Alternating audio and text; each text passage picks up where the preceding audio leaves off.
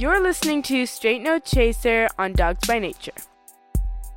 Yeah, that's something all teams talk about, is that they call it double dipping. You score right before the half, and then if you deferred, then you get the ball right after half and you score again. That's the percentages on if you score both times and you actually double dip of winning are extremely high. And so that actually happened to us last year at home when we played them for the second time. So they're a great team.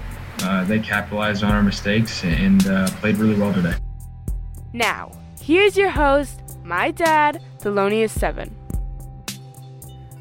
My Dogs by Nature family, I hope this transmission finds you well. My name is Thelonious7, and you're listening to Straight No Chaser on Dogs by Nature Radio. Before we even have time to lament the loss in the Chesapeake, we have to turn around and host our counterparts from the banks of the mighty Ohio. And so to help us do this, I reached out to a certified jungle superfan. The Bangalorean is a longtime supporter of Northern Kentucky professional football, but he only recently got into the bounty hunting game. He can be found at The Bangalorean on Twitter. So good, sir. Welcome to Dogs by Nature Radio. Hey guys, I'm the Bangalorean. Essentially what I do and what I'm about is all Bengals all the time.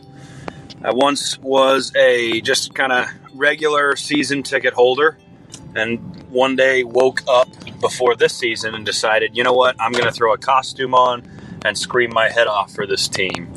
My inspiration for it, honestly, are fans like Bengals captain, Bengals Jim, Sean Moore, who's Houday Baby, those guys who ultimately are the core of that Bengals fandom. And we've got other ones now coming along, like the Bengals Knight.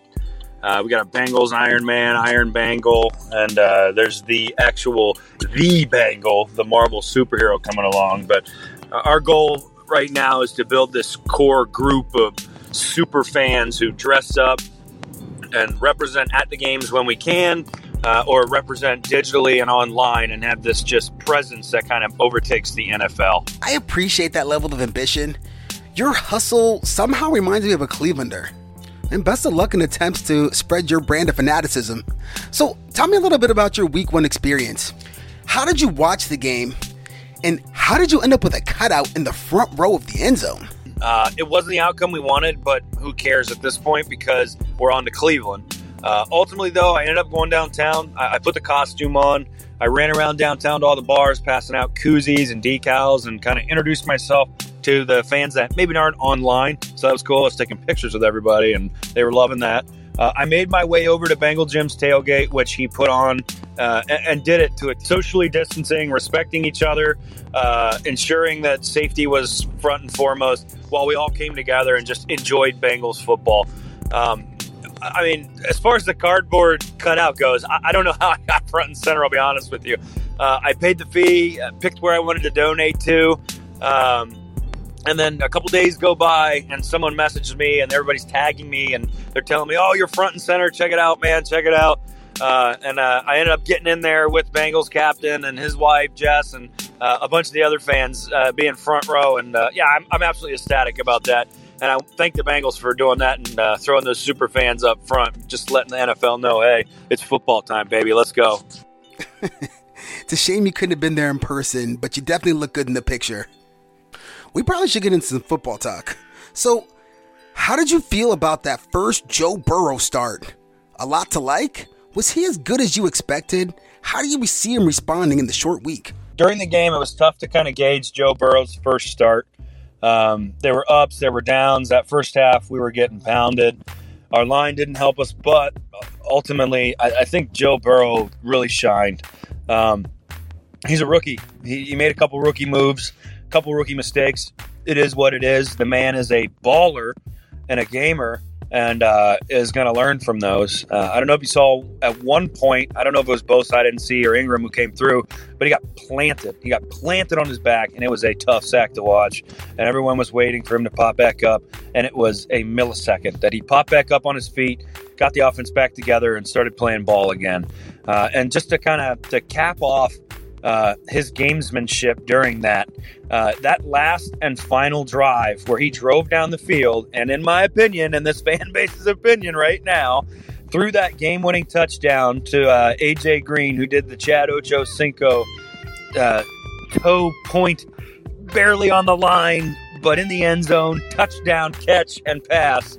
It just really, really showed how much of a baller and how much of a gamer Joe Burrow is. And I think that is a microcosm of his game as a whole, that drive there, that final drive. And we are pumped to have him for years to come in this franchise.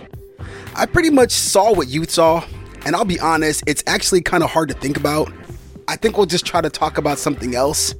So, defense. Tell me about the rookies on defense. I thought they played really, really, really well.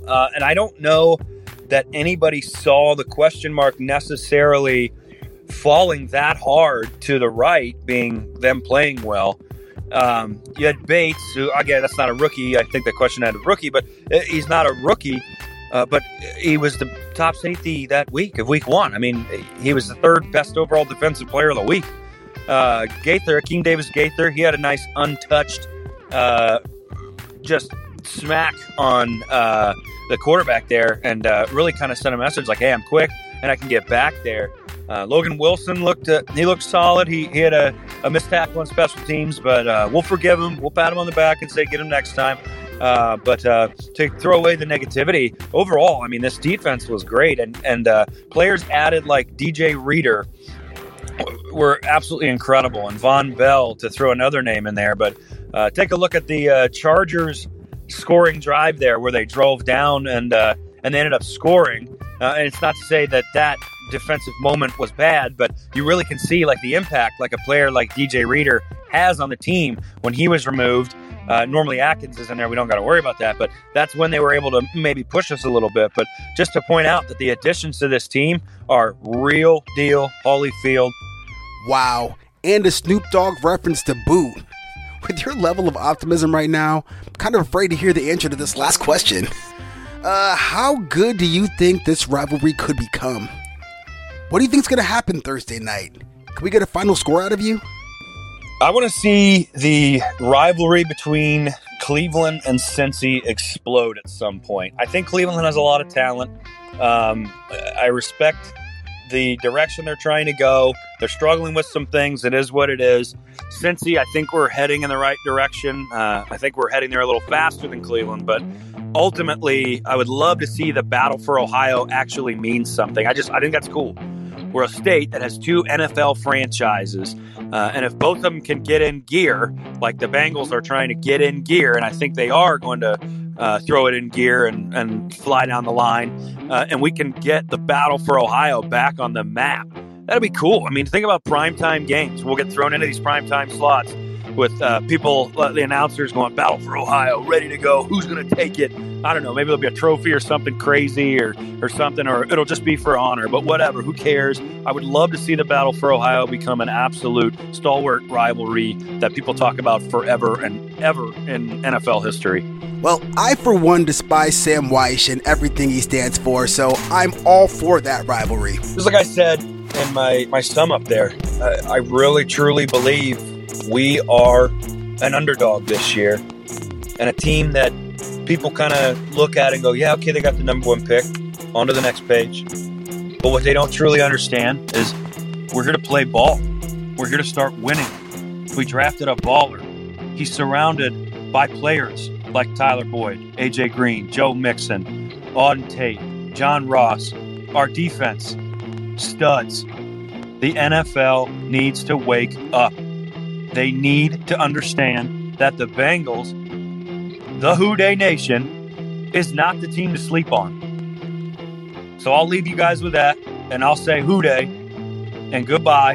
And I look forward to riding down to Cleveland and watching this team beat up on the Browns. Who Dey, baby. Who Dey think gonna beat them Bengals? Nobody.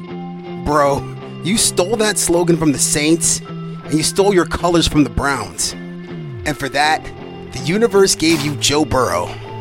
Does anything even make sense?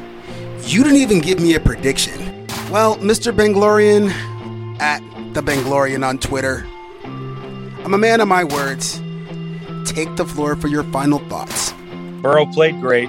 Our defense looks absolutely stellar. They're going to give everybody in the league trouble. The offense as a whole struggled a little bit, but you're playing against arguably the league's best cornerback duo, as well as a rushing tandem that's going to give even the grounded, settled teams trouble this year. And I think we did what we could against them week one with a rookie quarterback, a brand new kind of offense, and no preparation with no preseason. The defense, as I said, looked amazing. They're going to give everybody trouble this year. Key players, A.J. Green's back. A.J. Green is back, NFL, and you better believe it. Joe Mixon got paid. He's going out there. He is going to prove his supporters right. You better watch out, NFL, because here we come. The Bengals are growling. They're mean. They're hungry. They're lean. And we are coming for you. We're ready to play ball. Hooday! That was perhaps the most despicable piece of audio I've heard since I've started making this show. I mean, it's the Lord's work. It really is. However, I do thank the Banglorian for doing his part to stoke the flames of this rivalry. And with that, we'll put this one in the books. Thanks for taking time out of your schedule to make Dogs by Nature Radio a part of your day. Well, that was your dose of the straight truth. You've been listening to Straight No Chaser. I'm your host, Thelonious7, at Dogs by Nature Radio. Take care and go Browns.